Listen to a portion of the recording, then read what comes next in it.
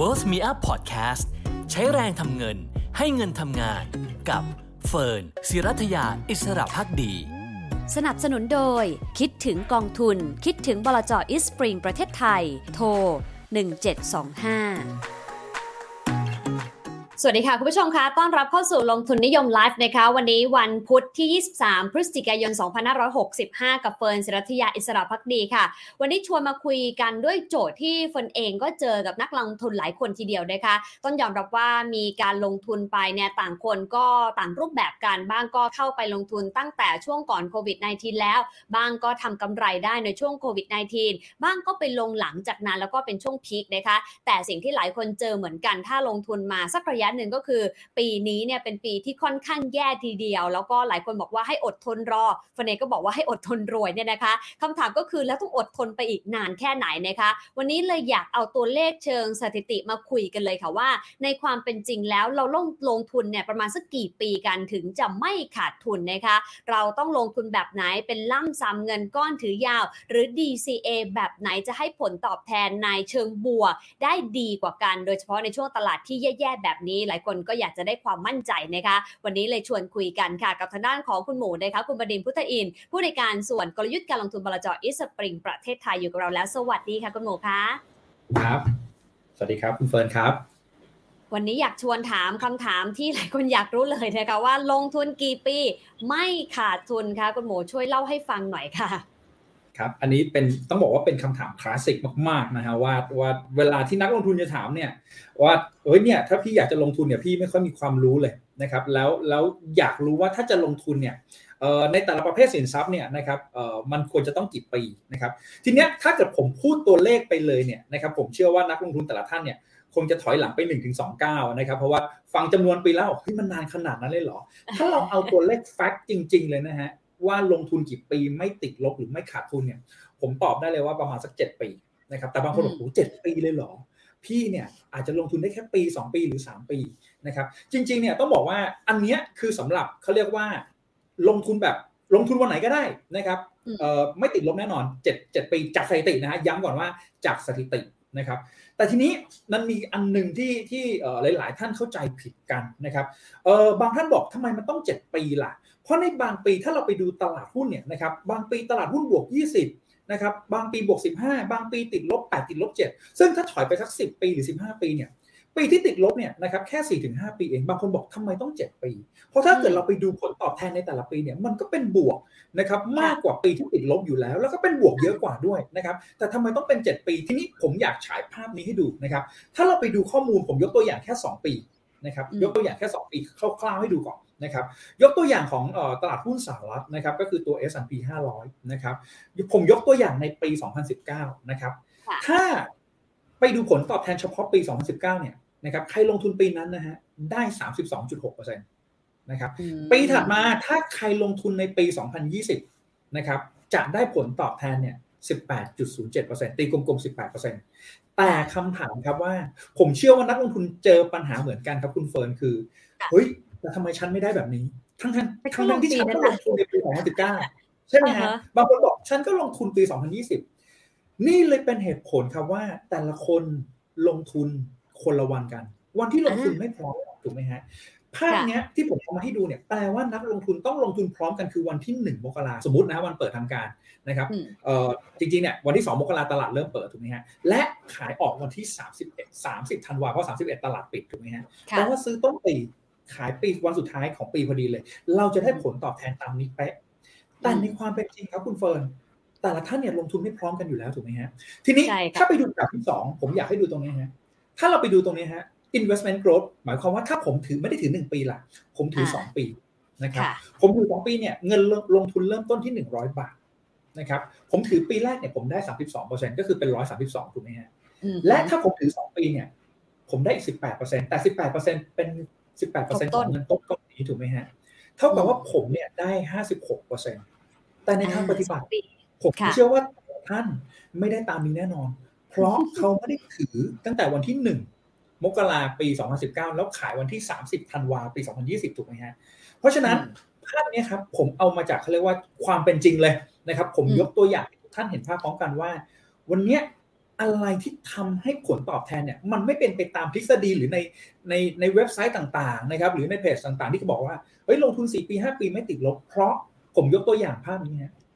ถ้าวันนี้ผมลงทุนนะฮะสมมุติแบ็คไปนะครับวันที่19กุมภาพันธ์ปี19ผมเริ่มลงทุนในวันนี้แล้วผมถือครบ1ปี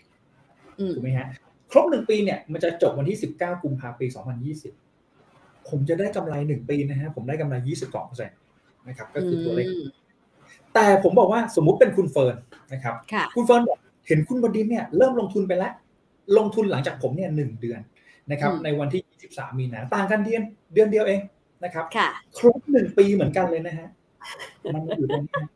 วันที่เกิดโควิดพอดีเลยแจ็คพอตช่วงนั้นเห็นไหมครับว่าคุณเฟิร์นได้ผลตอบแทนติดลบนะฮะ 20% ไปกลับครับลงทุนต่างกันแค่1เดือนนะฮะถือ1ปีเหมือนกันเลยแต่ลงทุนต่างกันแค่1เดือนไปกลับ 42% นี่คือสิ่งที่นักลงทุนมักจะบอกว่าเฮ้ยทำไมฉันลงทุนแล้วฉันไม่ได้ตามที่เว็บไซต์บอกเลยว่าถือ4ปี5ปีเพราะในความเป็นจริงเขาเอาผลตอบแทนของทั้งปีมา rolling return ก็คือมา reinvest เรื่อยๆถูกไหมครับแต่ในความเป็นจริงเนี่ยเราลงทุนไม่เท่ากันในแต่ละวันเพราะฉะนั้นผมเลยแก้ pain point ในหน้านี้ให้ดูครับว่าผมทำ back test ไปนะครับเรารันสถิติเลยนะครับทำ back test ไปว่าสมมุติวันที่1มกรานะครับปี2011นะครับแล้วถือไป1ปีทำแบบนี้ใหม่วันที่2มกราแล้วถือไป1ปีแล้วทำแบบนี้ใหม่วันที่3มกราเราทำอย่างนี้ไปเรื่อยๆทุกวันแปลว่าคนที่ลงทุนวันที่1มกราปี2011จะครบปี2012ถูกไหมครับและคนที่ลงทุน2มกรานะครับปี2011ก็จะครบ2มกราปี2012เราก็เอาทุกๆวันเลยใช่ครับเอาผลตอบแทนเนี่ยมาพลอตเป็นเส้นกราฟแปลว่าถ้าใครถือ1ปีนะครับจะลงทุนเนี่ยนะครับใครก็ได้เอาเขาเรียกว่าวันไหนก็ได้ถือ1ปีเนี่ยคนที่แจ็คพอตโชคดีที่สุดคือช่วงนี้ครับครบประมาณสักปลายปีนะครับธันวาปี2020ถูกไหมฮะก็เท่ากับเขาลงทุนเนี่ยประมาณปลายปี2019ถูกไหมครับอันนี้ได้ผลตอบแทนต่อปีนะฮะปีนึงเนี่ยได้ผลตอบแทนประมาณเกือบ 80% กลับขากันว่าคนที่ผลตอบแทนแย่ที่สุดถือ1ปีนะฮะติดลบ 20%ก็คือช่วงนี้ด้วยนะฮะคือใครลงทุนประมาณสักปลายปีที่แล้วนะครับครบ1ปีปลายปีนี้พอดีเนี่ยติดลบ 20% นะครับปลายปีที่แล้วพีคพอดีภาพนี้นะครับก็จะเป็นอันนึงที่บอกว่าโอเคลงทุนในแต่ละวันเนี่ยแค่คนละวันน่ะผลตอบแทนไม่เท่ากันแล้วอันนี้คือผลตอบแทน1ปีอันนี้คือซื้อแล้วถือถูกไหมคะใช่ครับซื้อแล้วถือทำงานเลยไปดู3ปีครับทำอย่างนี้เหมือนกันเลยสมมุติซื้อวันที่1มกรานะครับปี2008ก็จะไปครบวันที่1มกราปี2011ทำแบบนี้ไปเรื่อยๆนะครับและถือ3ปีเท่ากับว่าล่าสุดถ้าสมมุติใครครบ3ปีล่าสุดเนี่ยก็จะเท่ากับลงทุนวันที่17พฤศจิกายนนะครับปี2019ตอนนี้ได้ 20% ถ้าครบ3คนที่โชคดีที่สุดถือ3ปีได้เกือบ 100% ก็เฉลี่ยปีละ30ถูกไหมฮะใครที่ซวยหน่อยนะฮะก็จะติดลบประมาณสัก 3-4% ถูกไหมครับอันนี้3ปีด้านซ้ายล่างนะครับคือ5ปีการถือ5ปีและขวาล่างคือถือ7ปีภาพนี้บอกอะไรเราทราบไหมครับเมื่อสักครู่นี้ผมบอกตัวเลขที่เป็นเขาเรียกเป็นเขาเรียกว่าmagic number คือ7ปีถูกไหมฮะสังเกตไหมฮะลงทุนวันไหนก็แล้วแต่ไม่ติดลบได้มากได้น้อยอีกเรื่องนึงเมื่อกี้คือ magic number ที่7ปีทีนี้ใน4กราฟเนี้ยนะครับผมอยากบอกนักลงทุนทุกท่านนิดนึงนะครับว่าภาพนี้มันกำลังบอกอะไรเราอยู่สังเกตไหมครับเวลาเราถือ1ปีเนี่ยนะครับเขาเรียกว่าความผันผวนเนี่ยมันสูงมากเราไม่รู้เลยว่าโอกาสมันจะเป็นตรงนี้หรือตรงนี้ถูกไหมครับถือ3ปีนะครับเส้นสมูทมากขึ้นโอเคแหละยังแกว่งตัวแต่สมูทมากขึ้นและค่าเฉลี่ยส่วนใหญ่มันอยู่ประมาณเลนส์ตรงเนี้ย 30-40% ค่าเฉลี่ยส่วนใหญ่สังเกตไหมครับพอไปถึง5ปีนะครับค่าเฉลี่ยส่วนใหญ่นะครับสังเกตไหมฮะส่วนใหญ่จะ 40% ขึ้นไปอยู่แล้วมีแจ็คพอตบ้างในบางปีถูกไหมฮะและถือ5ปีสังเกตไหมครับค่าเฉลี่ยส่วนใหญ่นะครับเส้นเกิน 60-70% หมดอันนี้คือต่อ7ปีถูกไหมครับเพราะฉะนั้นเราจะเห็นว่ายิ่งถือสั้นเนี่ยความผันผวนมันสูงและเราไม่รู้ว่า probability หรือว่าโอกาสมันจะไปตกตรงไหนแต่ถือยาวมากขึ้น3ปี5ปี7ปีเส้นเนี่ยมันจะสมูทมากขึ้นและโอกาสเนี่ยที่มันจะอยู่ในแดนลบเนี่ยผมทำเส้นประเอาไว้เนี่ยโอกาสจะอยู่ในแดนลบเริ่มน้อยลงแล้วเห็นไหมครับในแต่ละปีทีนี้ไปดู9ปีกันต่อ นะครับ9ปีเนี่ยไม่ติดลบเลยพูดได้เต็มปากจากสถิตินะฮะอันนี้คือ S&P 500เนี่ยแหละครับคือภาพนะครับของที่ผมจะบอกนะครับว่ายิ่งเราถือนานขึ้นนะครับภาพของการติดลบจะน้อยลงทีนี้เมื่อสักครู่นี้ผมบอกว่า7ปีถูกไหมครับจะไม่ติดลบแต่ถ้าเราถือ3ปีล่ะจริงๆเนี่ย3ปีโอกาสติดลบก็น้อยแล้วแต่แค่มันยังมีโอกาสติดลบอยู่ได้บ้างเพราะฉะนั้นตอบคำถามนักลงทุนทุกท่านว่าถ้าถือไม่ได้ถึง7ปีอะลงทุนได้ไหมจริงๆลงทุนได้นะครับลงทุนได้แต่ว่าถ้าจากสถิติมันมีโอกาสติดลบเราถ้าคิดบวกแล้วไม่เป็น 1% ตรงนั้นนะครับที่ได้ผลตอบแทนติดลบถูกไหมฮะอันนี้คือภาพ total return ใช่ไหมคะคุณหมูคือผลตอบแทนทั้งหมดไม่ใช่ต่อปีใช่ครับทีนี้ภาพนี้แหละครับด้านนี้ที่ผมกำลังจะเล่าให้นักลงทุนฟังว่านักลงทุนชอบไปดูผลตอบแทนรายปีนะครับของตลาดหุ้นในแต่ละตลาดนะครับว่าเฮ้ยจริงๆเนี่ยมันก็เป็นบวกนะแต่สมมุติผมบอกว่ายกตัวอย่างปี2018 2017แล้วกันดูเหมือนจะได้ 20% ถูกไหมฮะแต่ระหว่างทางมันมีอย่างนี้ครับเพราะฉะนั้นเนี่ยผมเอาตัวอย่างให้ชัดเจนนะครับผมขออนุญาตเปิดภาพนี้ให้ดูนะครับภาพนี้จะเป็นอันนึงนะครับที่บอกเราได้ชัดเจนว่าผมยกตัวอย่างนะว่าปีเนี้ยนะครับผมยกตัวอย่างปีเนี้ยใครไปซื้อตรงนี้ก็มีกำไรถูกไหมฮะแต่วันนี้เราพอตเป็นจุดจากจุดนี้มาถึงจุดนี้มันเลยดูติดลบถูกไหมฮะแต่ระหว่างทางมันมีขึ้นมีลงเพราะฉะนั้นภาพนี้ครับเป็นภาพหนึ่งที่ผมอยากชวนนักลงทุนให้เห็นภาพนะครับว่าในความเป็นจริงแล้วเนี่ยนะครับระยะเวลานะครับมีผลต่อการถือครองและวันที่ลงทุนก็มีผลเหมือนกันนะครับแต่ทีนี้บางคนก็มีคำถามว่าเฮ้ยแปลว่าฉันต้องคอยจับจังหวะตลาดหรือเปล่านะครับเดี๋ยวเราไปดูพาร์ทนั้นกันมันมีอันนึงผมสรุปใน S&P 500มาให้ดูครับเป็นภาพที่ดูง่ายๆแบบนี้นะครับเขาเรียกว่า rolling return นะครับก็มันสรุปมาจากกราฟ 5-6 กราฟเมื่อสักครู่นี้ใครถือ1ปี3ปี5ปี7ปี9ปีเป็นยังไงภาพนี้บอกว่าคนที่ได้สูงสุดในการถือ1ปีนะครับและแย่ที่สุดสำหรับการถือ1ปีนะครับและอันนี้คือค่าเฉลี่ยนะครับอันนี้คือ3ปีนะครับสูงที่สุดแย่ที่สุดของ3ปีและอันนี้คือค่าเฉลี่ยผมทำมาเป็นต่อปีให้แล้วนะครับตั้งแต่3ปี5ปี7ปี9ปีตรงนี้ผมทำมาเป็นค่าเฉลี่ยต่อปีให้แล้วภาพนี้ครับบอกอะไรกับนักลงทุนทราบไหมครับคุณเฟิร์นภาพนี้ก็จะบอกว่ายิ่งเราถือนานขึ้นเห็นไหมครับแก็ปเนี่ยหรือเลนส์ที่มันจะเบ้ออกจากค่ากลางเนี่ยนะครับมันน้อยลงแล้วถือ1ปีเห็นไหมครับโอ้ทั้งบวกและลบเบ้ออกจากค่ากลางได้เยอะ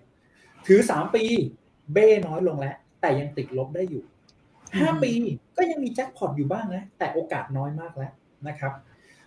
พอไปดู7ปีครับไม่มีเลยพอ9ปีเนี่ยนะครับชัดเจนมากขึ้นนะครับทีนี้นอกจากเรื่องของการเบ้ออกจากค่ากลางแล้วเนี่ยนะครับยิ่งถือยาวขึ้นเนี่ยนะครับแปลว่าการลงทุนเราจะสมูทขึ้นโอกาสติดลบน้อยลงแล้วและไปดูตรงนี้ครับค่าเฉลี่ยนะครับมันมีโอกาสทำได้มากขึ้นถ้าเราไปดู probability ครับส่วนใหญ่เนี่ยนะครับมันจะกระจุกอยู่ตรงนี้ครับตั้งแต่3ปี5ปี7ปีแต่ถ้าเกิดว่าเป็น1ปีเนี่ยโหมันจะกระจายตัวมากเลยครับคือมันบอกไม่ได้ว่ามันจะตกอยู่ในค่าไหนเพราะฉะนั้นภาพนี้ครับสำหรับตลาดหุ้นสหรัฐเนี่ยจะเห็นได้ว่ายิ่งถือ3ปีขึ้นไปเนี่ยผมใช้คำว่า play safe แล้วนะจริงๆไม่ต้องถึง7ปีหรอกครับ3ปีขึ้นไปเนี่ย play safe แล้วและค่าเฉลี่ยส่วนใหญ่เนี่ยมันอยู่ระดับ 10% บวกๆนะครับเพราะฉะนั้นเนี่ยวันนี้ตอบคำถามนักลงทุนว่าเฮ้ยในภาวะดอกเบี้ยขาขึ้นเนี่ยโอกาสทำผลตอบแทนได้2หลักยังมีอยู่จริงไหมจริงๆยังมีอยู่จริงแต่เราต้องลงทุนได้นานพอและอดทนกับมันมากพอนะครับอันนี้คือภาพนะครับของตลาดหุ้นสหรัฐ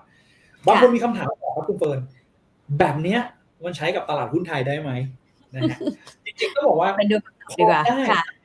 แต่ไม่ทั้งหมดเพราะอะไรรู้ไหมครับภาพของตลาดหุ้นไทยบ้านเราเนี่ยมันมีความแตกต่างนิดนึงนะครับผมให้ดูภาพตลาดหุ้นไทยบ้านเราก่อนภาพตลาดหุ้นของไทยบ้านเราเนี่ยถ้าเราไปดูยาวๆเนี่ยนะครับผมเอาตั้งแต่สักประมาณ1990แล้วกันนะครับถ้าไปดู1990จะเห็นได้ว่าโหบ้านเราเนี่ยมันไปพีค1,750ตอน1994ถูกไหมฮะแล้วมันก็ไหลลงแล้วมันก็ไม่เคยกลับขึ้นไปอีกเลยใช่ครับแล้วมันก็ไม่ได้พีคไปมากกว่านั้นมันต่างกับตลาดหุ้นสหรัฐตรงที่ว่าในภาพของตลาดหุ้นสหรัฐเนี่ยมันเป็น up trend line คือพูดง่ายๆมันเป็นขาขึ้นนะฮะเพราะฉะนั้นวิธีการทำ rolling return เนี่ยนะครับมันอาจจะใช้ได้ไม่เหมือนกันเขาเรียกว่าไม่ 100% ซะทีเดียวแต่นะครับมันยังพอช่วยได้มาดูนิดนึงเป็นภาพเดียวกันกับ S&P 500แต่อันเนี้ยผมทำกับตัวตลาดหุ้นไทยนะครับ ภาพ1ปีตลาดหุ้นไทยไหมครับชัดเจนมากเลยครับว่ามัน fluctuate มากมันเป็นคลื่นเลยคือบอกไม่ได้เลยว่าถือ1ปีเนี่ยจะเป็นบวกหรือจะเป็นลบแล้วค่าเฉลี่ยมันอยู่ที่เท่าไหร่สังเกตไหมครับแต่พอไปดู3ปีครับดูเหมือนจะสมูทขึ้นนะดูเหมือนจะสมูทขึ้นนะครับโอกาสติดลบน้อยลงแล้วพอไปดู5ปีนะครับ5ปียิ่งชัดเจนว่าโอกาสติดลบเนี่ยเริ่มน้อยมากแล้ว7ปีนะครับน้อยมากๆแต่ตลาดหุ้นไทยอยู่ที่9ปีฮะเมื่อกี้ตลาดหุ้นสหรัฐอยู่ที่7ปีถูกไหมฮะตลาดหุ้นไทยเนี่ยนะครับอยู่ประมาณสัก9ปีนะครับไม่ติดลบเพราะถ้ามันเป็นอย่างนี้ครับคือตลาดหุ้นไทยเนี่ยเราไปดูตลาดหุ้นสหรัฐเมื่อกี้มันติดลบแค่ 3-4 ปีเองนะครับในรอบ15ปีที่ผ่านมาแต่บ้านเราเนี่ยในรอบ10ปีเนี่ยนะครับติดลบไปประมาณ4ปีแล้วนะครับจริงๆปีนี้นะครับก็ปริ่มๆจริงๆติดลบปริ่มๆแล้วนะครับเพราะฉะนั้นเนี่ยภาพนี้นะครับตลาดหุ้นไทยเนี่ยเวลาเราดูเรื่องของสถิตินะครับมันอาจจะต้องดู time horizon หรือว่า period ที่ยาวกว่านะครับเพราะว่าบ้านเรามันไม่ได้เป็น up trend line นะครับทีนี้ผมชวนไปดูภาพสรุปเหมือนกันนะครับภาพสรุปหุ้นไทยเนี่ยนะถือ1ปีเนี่ยนะครับต้องบอกว่าค่าเฉลี่ยบ้านเราเนี่ยเห็นไหมครับต่างจากสหรัฐเนี่ย 12-13% เฉลี่ยถูกไหมครับของบ้านเราถือ1ปีเนี่ยเฉลี่ย 5% และเลนส์เห็นไหมครับโหกว้างมากเลยนะครับถือ3ปีก็ยังกว้างอยู่นะเฉลี่ยออกมาเป็นปีแล้วก็ยังกว้างอยู่ถูกไหมครับ5ปีนะครับก็ยังกว้างอยู่นะครับ7ปีนะครับก็ยังกว้างอยู่นะครับแต่พอเป็น9ปีเนี่ยก็ยังถือว่ากว้างแต่โอกาสติดลบเนี่ยน้อยมากแล้วนะครับเพราะฉะนั้นตรงนี้นะครับตอบคำถามคุณเฟิร์นนะครับว่าลงทุนกี่ปีไม่ติดลบถ้าเราเอาแบบสถิติในอดีตและลงทุนวันไหนก็ได้นะครับถ้าตลาดหุ้นสหรัฐเนี่ยนะครับอยู่ที่7ปีนะครับถ้าตลาดหุ้นไทยเนี่ยจริงๆเนี่ยอยู่ประมาณสัก9ปีนะครับอันนี้คือลงทุนวันไหนก็ได้นะครับจากสถิตินะครับแต่จริงๆแล้วเนี่ยผมมองว่า3ปีนะครับ3ปีเป็นตัวเลขที่เริ่มน่าสนใจแล้วนะครับเริ่มหมายถึงหุ้นไทย3ปีก็เพลย์เซฟเหรอคะพี่หมูใช่ครับเพราะว่ามันมีโอกาสติดลบเนี่ยน้อยมากคือปี2015นะครับที่ตอนนั้นเนี่ยเกิดหยวน devaluate นะครับก็คือตลาดหุ้นจีนเกิดฟองสบู่แล้วก็จีนมีการลดค่าเงินแล้วก็ไปเจอกันอีกทีคือปี2018นะครับแล้วก็2020ของเราเนี่ยลงมาปุ๊บ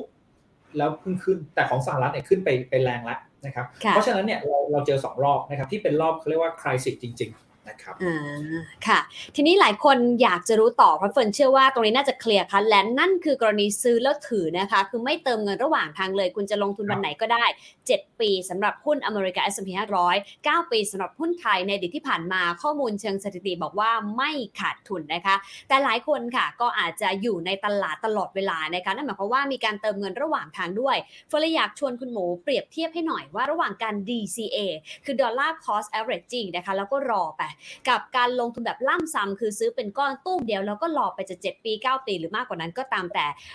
แบบ2แบบนี้แตกต่างกันมากน้อยแค่ไหนในแง่ของ return ทั้งส่วนของสินทรัพย์เสี่ยงอย่างหุ้นหรือแม้แต่การผสมอย่างสินทรัพย์ปลอดภัยตราสารหนี้เข้าไปด้วยเนี่ยค่ะครับก็จริงๆต้องเล่าให้ฟังอีกครับว่ามีคนถามเยอะนะครับว่าในภาวะที่มันเกิด crisis เนี่ยนะครับไม่ใช่แค่ปีนี้นะเราย้อนหลังกลับไปตอนปี2018หรือ2020ที่เกิดโควิดเนี่ยนะครับผมมักจะบอกนักลงทุนนะครับว่าให้เรา stay invest นะครับก็คือยังไงก็แล้วแต่เนี่ยนะครับยังต้องลงทุนเดี๋ยวภาพถัดไปนะครับมันจะฉายได้ชัดเจนมากขึ้นนะครับว่าทำไมผมถึงบอกว่าไม่ว่าเหตุการณ์จะเป็นยังไงเนี่ยเราต้อง stay invest นะครับแต่ก่อนที่จะเล่าให้นักลงทุนฟังเนี่ยผมเล่าให้นักลงทุนฟังอย่างนี้ก่อนนะครับว่า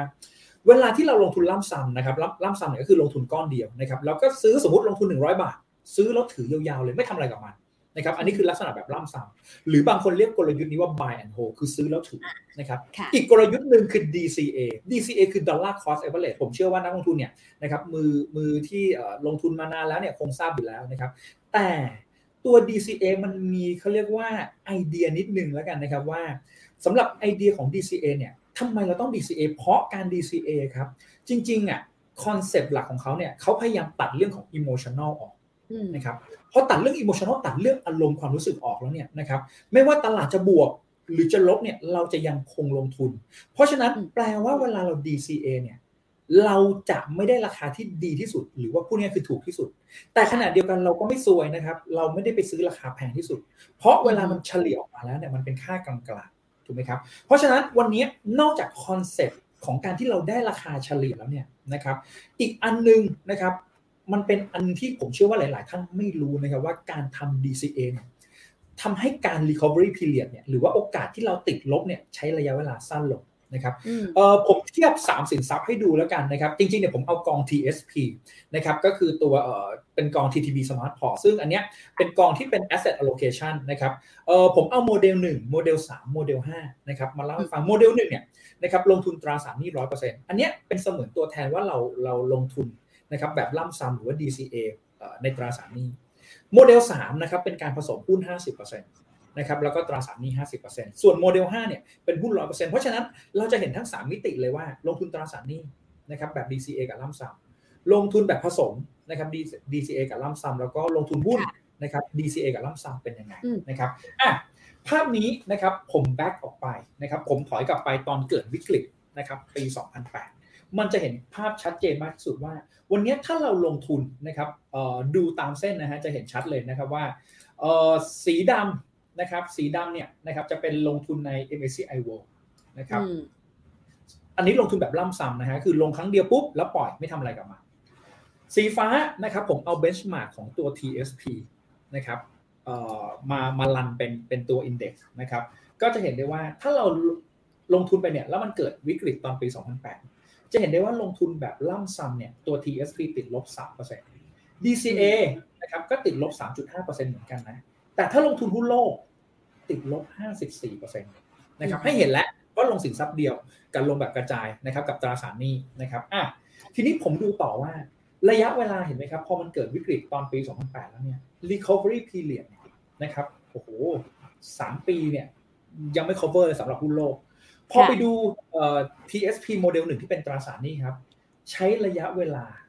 66 วันนะครับส่วน DCA นะครับ DCA เนี่ยนะครับคือเส้นสีฟ้าตรงนี้นะครับให้ดูเส้นสีฟ้าโอเคแหละด้วยความที่มันเป็นตราสารหนี้มันอาจจะเห็นไม่ชัดมัน recovery period เนี่ยนะครับหรือว่ากลับไปจุดที่100 บาทเนี่ยนะครับจะเห็นได้ว่ามันใช้เวลาแค่65 วันนะครับเพราะฉะนั้นน้อยกว่า1 วันบางคนบอกแค่วันเดียวเห็นไม่ชัดเลยด้วยความที่มันเป็นตราสารหนี้นึกภาพออกไหมฮะมันแกว่งตัวขึ้นและลงไม่แรงมากนะครับแคบอยู่แล้วแต่ทีนี้ผมชวนไปดูอีก1โมเดลครับโมเดลนี้น่าสนใจและภาพมันจะชัดขึ้นนะครับโมเดลเนี้ยนะครับก็คือโมเดล3เราเอา benchmark ของ TSP โมเดล3เนี่ยมารันเป็น index ถูกไหมครับก็คือหุ้น 50% ตราสารหนี้ 50% แล้วเป็นทั้งไทยและเทศด้วยนะครับเป็นภาพเดียวกันเลยนะครับให้ดูเส้นสีเหลืองตรงนี้ครับเป็น benchmark ของเขาเรียกว่าลงทุนแบบครั้งเดียวแล้วปล่อยไว้ไม่ทำอะไรกับใช้ระยะเวลา recover ขึ้นมาเนี่ยลงทุน100 บาทแล้วติดลบไปเนี่ยนะครับ 32% เหลือ68 บาทถูกไหมฮะและการที่มันจะกลับขึ้นมา100 บาทใช้ระยะเวลา300 วันนะครับประมาณปีกว่าๆนะครับอันนี้300 วันทำการนะครับเพราะฉะนั้นเนี่ยจะเห็นได้ว่ามันใช้ระยะเวลาปีกว่าๆแต่ถ้าผมบอกว่าเราลงทุนไป100 บาทแล้วแต่ขณะเดียวกันเรายัง stay invest หมายความว่าเราลงทุนเนี่ยนะครับ5 บาททุกๆเดือนนะครับลงทุนทุกๆเดือนละ5 บาทreturn เนี่ยมันจะสมูทมากขึ้นครับใน recovery period เนี่ยมันจะสมูทมากขึ้นนะมันใช้ระยะเวลาเนี่ยแค่144 วันครึ่งนึงเองเนาะเพราะวันที่ตลาดเป็นขาขึ้นนะครับลองนึกภาพครับว่าวันที่ตลาดเป็นขาขึ้นเนี่ยนอกจากเงินเดิมเนี่ยมันติดลบน้อยลงเงินใหม่ได้กำไรด้วยอันนี้คือคอนเซ็ปต์ถูกไหมมันเลยทำให้ในส่วนของตัวระยะเวลาในการติดลบเนี่ยใช้ระยะเวลาครึ่งเดียวเราเริ่มเห็นภาพชัดขึ้นแล้วสำหรับกองที่มีหุ้นผสมมากขึ้นนะครับไปดูอีก1โมเดลนะครับก็คือ TSP5 นะครับ TSP5 เนี่ยนะครับก็คือเป็นหุ้น 100% เลยนะครับจะเห็นได้ว่าเวลามันลงเนี่ยมันลงพอๆกับหุ้นโลกติดลบ 52% หุ้นโลกติดลบ 58% แต่สังเกตไหมครับด้วยความที่มันกระจายเนี่ยสมมุติ buy and hold นะฮะมัน recovery period ไวกว่าแต่ขนาดไวแล้วเนี่ย600 กว่าวันทำการนะครับก็ประมาณสักเกือบ3 ปีนะครับเพราะว่าวันทำการปีนึงมีวันทำการประมาณสัก200 วันนะครับ200 กว่าวันนะครับก็จะเห็นได้ว่าใช้ระยะเวลาเนี่ยนะครับเกือบ3 ปี recover ขึ้นมาแต่ถ้าผมบอกว่าเราทำเหมือนเมื่อกี้เลยนะครับเราลงทุนเพิ่มทุกเดือนละ5 บาท5 บาท5 บาทโดยที่ไม่สนว่าตลาดมันจะขึ้นหรือลงเห็นไหมครับทั้งที่ตลาดยังลงอยู่เนี่ยเราก็ยัง DCA อยู่นะฮะแต่สังเกตไหมครับ recovery period เนี่ยใช้ระยะเวลาแค่180ใช้เวลาแค่1 ใน 3เมื่อสักครู่นี้พูดเป็นถูกไหมเพราะฉะนั้นเนี่ยแหละครับเป็นภาพที่ผมบอกว่าไอ้ตัวที่มันติดลบเนี่ยมันก็ยังติดลบนะแต่ติดลบน้อยลงถูกไหมครับแต่ตัวเงินใหม่ที่เราลงทุนเนี่ยมันเริ่มได้กำไรแล้ว ถูกไหมครับเพราะฉะนั้นภาพนี้แหละครับเป็นตัวหนึ่งที่ผมมักจะบอกว่าเวลาที่ตลาดจะขึ้นจะลงเนี่ยนะครับแบ่ง2ส่วนก้อนหนึ่งนะครับลงทุนเป็น buy and hold อีกก้อนหนึ่งเนี่ยลงเป็น DCA หรือเราพยายามแบ่งเป็น call กับ satellite ถูกไหมครับเพราะฉะนั้นภาพนี้เป็นตัวบอกเลยครับว่าตอบคำถามคุณเฟิร์นนะครับว่าจะเป็น buy and hold นะครับหรือว่าเป็น DCA ดีผมแนะนำว่าเราใช้2กลยุทธ์ร่วมกันคือก้อนนึงเนี่ยเราลงทุนไว้นะครับซื้อแล้วไม่ต้องไปทำอะไรกับมันนะครับไว้เป็น call port อีกก้อนนึงเนี่ยนะครับไอ้ก้อนที่เป็น satellite เนี่ยเราพยายาม DCA นะครับลงทุนไว้นะครับมันจะทำให้การติดลบเนี่ยใช้ระยะเวลาสั้นลงนะครับค่ะหรือใช้กลยุทธ์ DCA and hold นะคะก็คือทั้ง DCA ทั้ง hold ไปด้วยเลยนะคะโอ้โหก็ถือว่าน่าจะเห็นภาพได้ชัดขึ้นนะคะสำหรับใครที่ตั้งคำถามนะคะว่าจะทำแบบไหนดีไม่ว่าจะถือยาวกี่ปีถึงไม่ขาดทุนนะคะรวมถึงจะซื้อแล้วถือหรือ DCA นะคะคุณหมูตอบชัดแล้วด้วยนะคะมีอะไรอยากจะฝากไว้ให้กับผู้ลงทุนในช่วงเวลาแบบนี้อีกหรือเปล่าเพราะว่าหลายคนเนี่ยบอกว่าปีนี้ว่าแย่แล้วแต่ยังไม่ได้เผาจริงเศรษฐกิจเราก็ทราบกันดีนะคะว่าความเสี่ยงที่จะถดถอยของอเมริกาเนี่ยปีหน้าแรงกว่าปีนี้อีกด้วยจีนเองก็ยังถูกตั้งคำถามอยู่มากทีเดียวในฐานะนักกลยุทธ์ค่ะคุณหมูอยากฝากอะไรไปบ้างคะจริงๆผมฝากไว้ 2-3 เรื่องนะครับเรื่องแรกเนี่ยนะครับมีคนมักจะบอกว่าในภาวะที่มันเกิดความไม่แน่นอนแบบนี้เราจะจับ market timing ดีไหมเราพยายามแบบจับจังหวะตลาดให้แบบชัดเจนเลยดีไหมจริงๆผมก็มีสถิติอันนึงนะฮะทิ้งท้ายไว้ให้ดูอีกนิดนึงแล้วกันนะครับว่าจริงๆเนี่ยบางคนบอกจับ market จับจังหวะตลาดดีไหมก็คือพูดง่ายๆเนี่ยซื้อถูกขายแพงนะครับแต่ในทางปฏิบัตินะครับคนทำแบบนี้ถูกได้เขาเรียกว่าถูกทุกครั้งเนี่ยยากมากผมเอาสถิติตั้งแต่ปี1989นะครับจนถึงสิ้นปีที่ผ่านมาให้ทุกท่านดูนะครับว่าใช้กลยุทธ์ buy and hold เนี่ยนะครับแล้วไม่ทำอะไรกับมันเนี่ยเราจะได้ผลตอบแทนเฉลี่ยต่อปีนะฮะ 10% เกือบ11ด้วยซ้ำแต่ถ้าเราพลาดเพียง5วันที่ตลาดขึ้นได้ดีที่สุดแค่5วันนะฮะเราจะเหลือผลตอบแทนเฉลี่ยต่อปี 9% ถ้าเราพลาดไป20วันที่ตลาดมันขึ้นดีที่สุดในช่วงที่ผ่านมาเนี่ยนะครับ30กว่าปีเนี่ยนะครับเราพลาดไปแค่20วันเนี่ยเราเหลือผลตอบแทนครึ่งเดียวนะฮะจาก buy and hold เพราะฉะนั้นเนี่ยตอบคำถามนักลงทุนนะครับว่าจับจังหวะตลาดในภาวะผันผวนเนี่ยผมคิดว่าไม่ใช่นะครับเราอาจจะต้อง diversify การกระจายการลงทุนนะครับเพราะว่าภาพนี้นะครับผมอยากฉายให้ทุกท่านดูนะครับว่าเวลาเราเจออารมณ์ตลาดเนี่ยนะครับผมแบ่งพาร์ทเป็น4ส่วนนะครับ movement ของตลาดเป็น4ส่วนตลาดขาขึ้นนะครับตลาดชะลอตัวแล้วก็ตลาดปรับฐานแล้วก็เริ่ม recover ขึ้นมาแบ่งเป็น4ส่วนเชื่อไหมครับคุณเฟิร์นถ้าวันนี้ผมถามว่าทุกคนจะลงเฟสไหนผมเชื่อว่าทุกคนจะตอบลงเฟสนี้หรือไม่ก็เฟสนี้ถูกไหมครับแต่ในความเป็นจริงอ่ะเราไม่รู้นะฮะว่าณเหตุการณ์วันนี้เราอยู่จุดไหน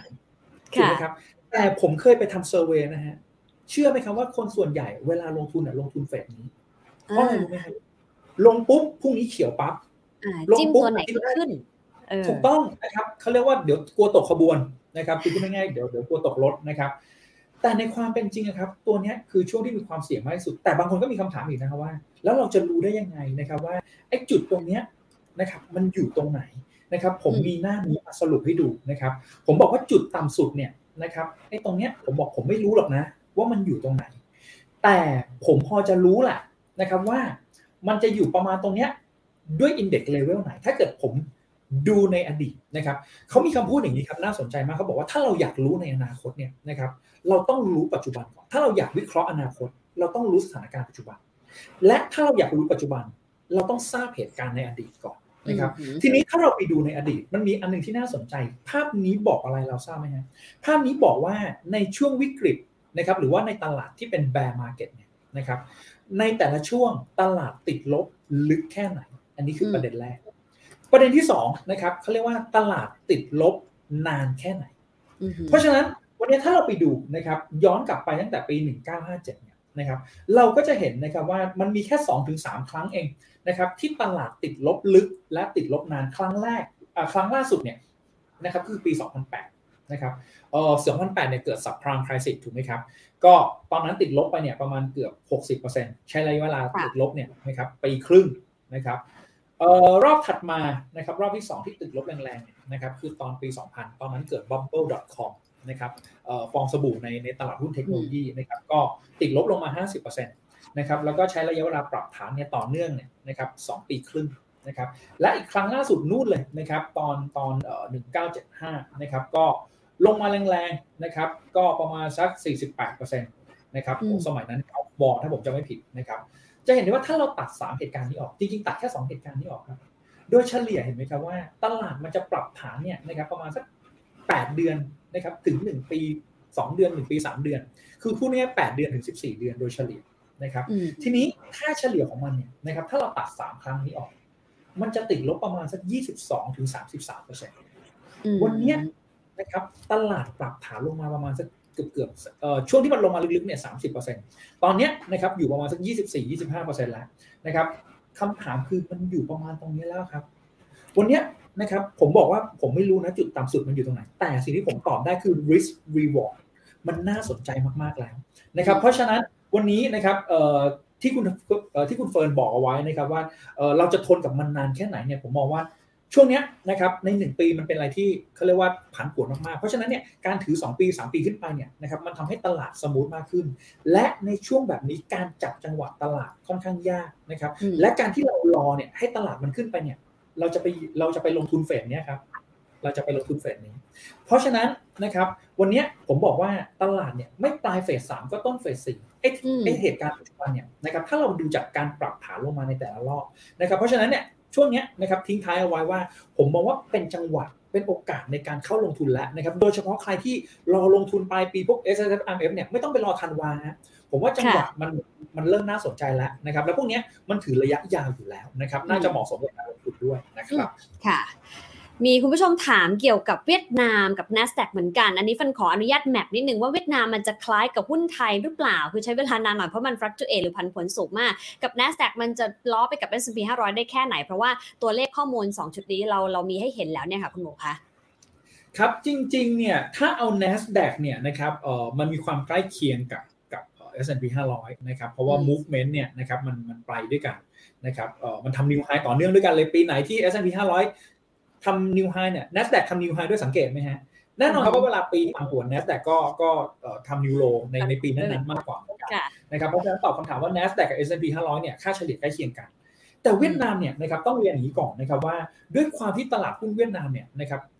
เพิ่งก่อตั้งนะครับแล้วเพิ่งก่อตั้งเนี่ยได้ประมาณ20 ปีนะครับเพราะฉะนั้นเนี่ยถ้าเราเอาเชิงสถิติเนี่ยนะครับมารันเนี่ยผมใช้คำว่ามันอาจจะไม่ได้ significant มากเท่าที่ควรนะครับเพราะจริงๆแล้วเนี่ยตลาดหุ้นเวียดนามเนี่ยด้วยความที่มัน1เลยเป็น frontier market นะครับมันต้องมีเรื่องของตัวความเสี่ยงที่เกิดขึ้นนะครับมีเรื่องของ liquidity นะครับเรื่องของ policy maker ซึ่งเราพูดไม่ได้เลยว่าไอ้จุดตรงนี้มันจะใช้เวลานานแค่ไหนแต่ถ้าเกิดว่าเป็นตลาดหุ้นสหรัฐนะครับเป็นตลาดหุ้นไทยเราเคยผ่านจุดนะครับที่แบบเกิดคริสิสหนักๆเนี่ยมาแล้วถูกไหมฮะเพราะฉะนั้นมันจะบอกได้แต่ว่าเวียดนามเนี่ยมันจะเป็นคนละเรื่องเพราะฉะนั้นเนี่ยเวียดนามเนี่ยพอมันเป็น frontier market และ movement ของมันเนี่ยถ้ามันจะไป emerging market เนี่ยมันต้องผ่านไซเคิลที่นานกว่านี้นึกภาพออกไหมฮะเพราะฉะนั้นวันนี้ตอบคำถามเวียดนามเนี่ยนะครับว่าใช้สถิตินี้ได้ไหมจริงๆใช้บอกได้ระดับหนึ่งแต่จริงๆอยากให้มองเรื่องของตัว fundamental กับ valuation มากกว่าเรื่องของตัวเวียดนามนะครับประมาณนี้ครับ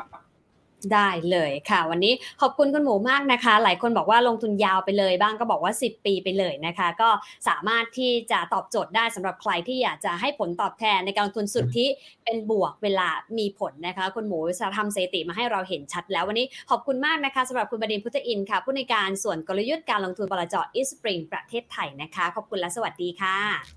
ครับสวัสดีครับคุณหมูบอกไว้ชัดเจนนะคะคุณผู้ชมว่าจริงๆแล้วนะถ้าเทียบ2ตลาดนะคะคือตลาดหุ้นอเมริกา S&P 500กับตลาดหุ้นไทยตัว Set Index เนี่ยนะคะ S&P 500ในเชิงสถิตินะคะไม่ว่าจะซื้อวันไหนขายวันไหนก็ตามถ้าถือครบ7ปีโอกาสขาดทุนเป็น0ในอดีตที่ผ่านมานะคะนั่นก็แปลว่าอาจจะต้องลงทุนยาวหน่อยถ้าเราอยากได้ผลตอบแทนสุทธิเป็นบวกส่วนตลาดหุ้นไทยนะคะด้วยความที่รอบในการขยับของตลาดอาจจะต่างจากตลาดหุ้นสหรัฐนะคะแล้วก็มีความผันผวนที่แรงกว่าดังนั้นอาจจะต้องใช้เวลามากกว่าคือประมาณ9ปีด้วยกันแต่ถามว่า play safe นะคะสำหรับใครที่อาจจะลงทุนไม่ได้นานขนาดนั้นนะคะคุณหมูบดินทร์บอกว่าสักประมาณ3ปีค่ะถือว่าค่อนข้างปลอดภัยแล้วนะคะ ตอบคำถามที่ว่าแล้วทำไมเวลาเห็นผลตอบแทนรายปีของสินทรัพย์แต่ละประเภทนั้นไม่ตรงกับพอร์ตของเราเลยก็เพราะว่าเราแต่ละคนไม่ได้ลงทุนในวันแรกของปีแล้วไปขายวันสุดท้ายของปีเสมอนะคะเรามีการซื้อขายระหว่างทางแล้วก็วันที่ลงทุนมีผลตอบแทนด้วยเช่นกันแต่นอกเหนือจากการลงทุนระยะยาวนะคะที่มีผลตอบแทนให้กลับเป็นบวกได้แล้วอีกหนึ่งอย่างก็คือการ DCA Dollar Cost Averaging ลงทุนเฉลี่ยทุกๆเดือนไปนะคะโดยเฉพาะถ้าเป็นสินทรัพย์ความเสี่ยงสูงอย่างหุ้นนะคะยกตัวอย่างตัวทางด้านของ TTB Smart Port 5 ที่มีหุ้น 100% เนี่ยก็พบนะคะว่านอกเหนือจากจะทำให้มีวินัยในการลงทุนแล้วได้ราคาเฉลี่ยแล้วยังช่วยลดเวลาติดลบได้อีกด้วยค่ะโดย recover นะคะได้เร็วขึ้นกว่าการซื้อแล้วถือยาวไปถึง1ใน3ทีเดียวพูดง่ายคือถ้าซื้อแล้วถือหุ้นเนี่ยนะคะกว่าจะ recover กลับขึ้นมาได้ในช่วงตลาดแย่ๆใช้เวลาประมาณ600วันแต่ถ้า DCA ระหว่างทางไปด้วยเนี่ยใช้เวลาแค่185วันเท่านั้นเองส่วนการผสมผสานก็สามารถช่วยลดเวลาในการ recover ให้เร็วขึ้นถึงครึ่งหนึ่งเลยทีเดียวนะคะซึ่งก็ตอบโจทย์สั้นๆตรงนี้ได้เลยค่ะว่า1ถ้าเราซื้อลงทุนระยะยาวได้ยิ่งดี2การเพิ่ม DCA ระหว่างทางยิ่งตอบโจทย์ให้เรากลับมามีพอร์ตที่เป็นบวกได้เร็วมากยิ่งขึ้นนะคะดังนั้น DCA and Hold น่าจะเป็นกลยุทธ์ที่วันนี้เรานำมาฝากกันนะคะแล้วก็ Risk Reward ในวันนี้คุณหมอบอกว่าค่อนข้างคุ้มแล้วนะคะเราน่าจะอยู่ปลายไซเคิลที่เป็นขาลงและถ้าจะดูในแนวลบเนี่ยมีอีกไหมมีอีกแต่อาจจะไม่มากนะเพราะไม่มีใครทราบจริงๆว่าจุดต่ำสุดอยู่ที่ไหนนะคะเป็นกำลังใจให้กับทุกคนในการลงทุนนะคะติดตามลงทุนนิยมไลฟ์ได้ทุกจันทร์พุธศุกร์เที่ยง15แบบนี้ทาง Wealth Me Up Channel นะคะวันนี้ลาไปแล้วพรุ่งนี้พักกัน1วันแล้วก็ไปเจอกันวันศุกร์นะคะสวัสดีค่ะ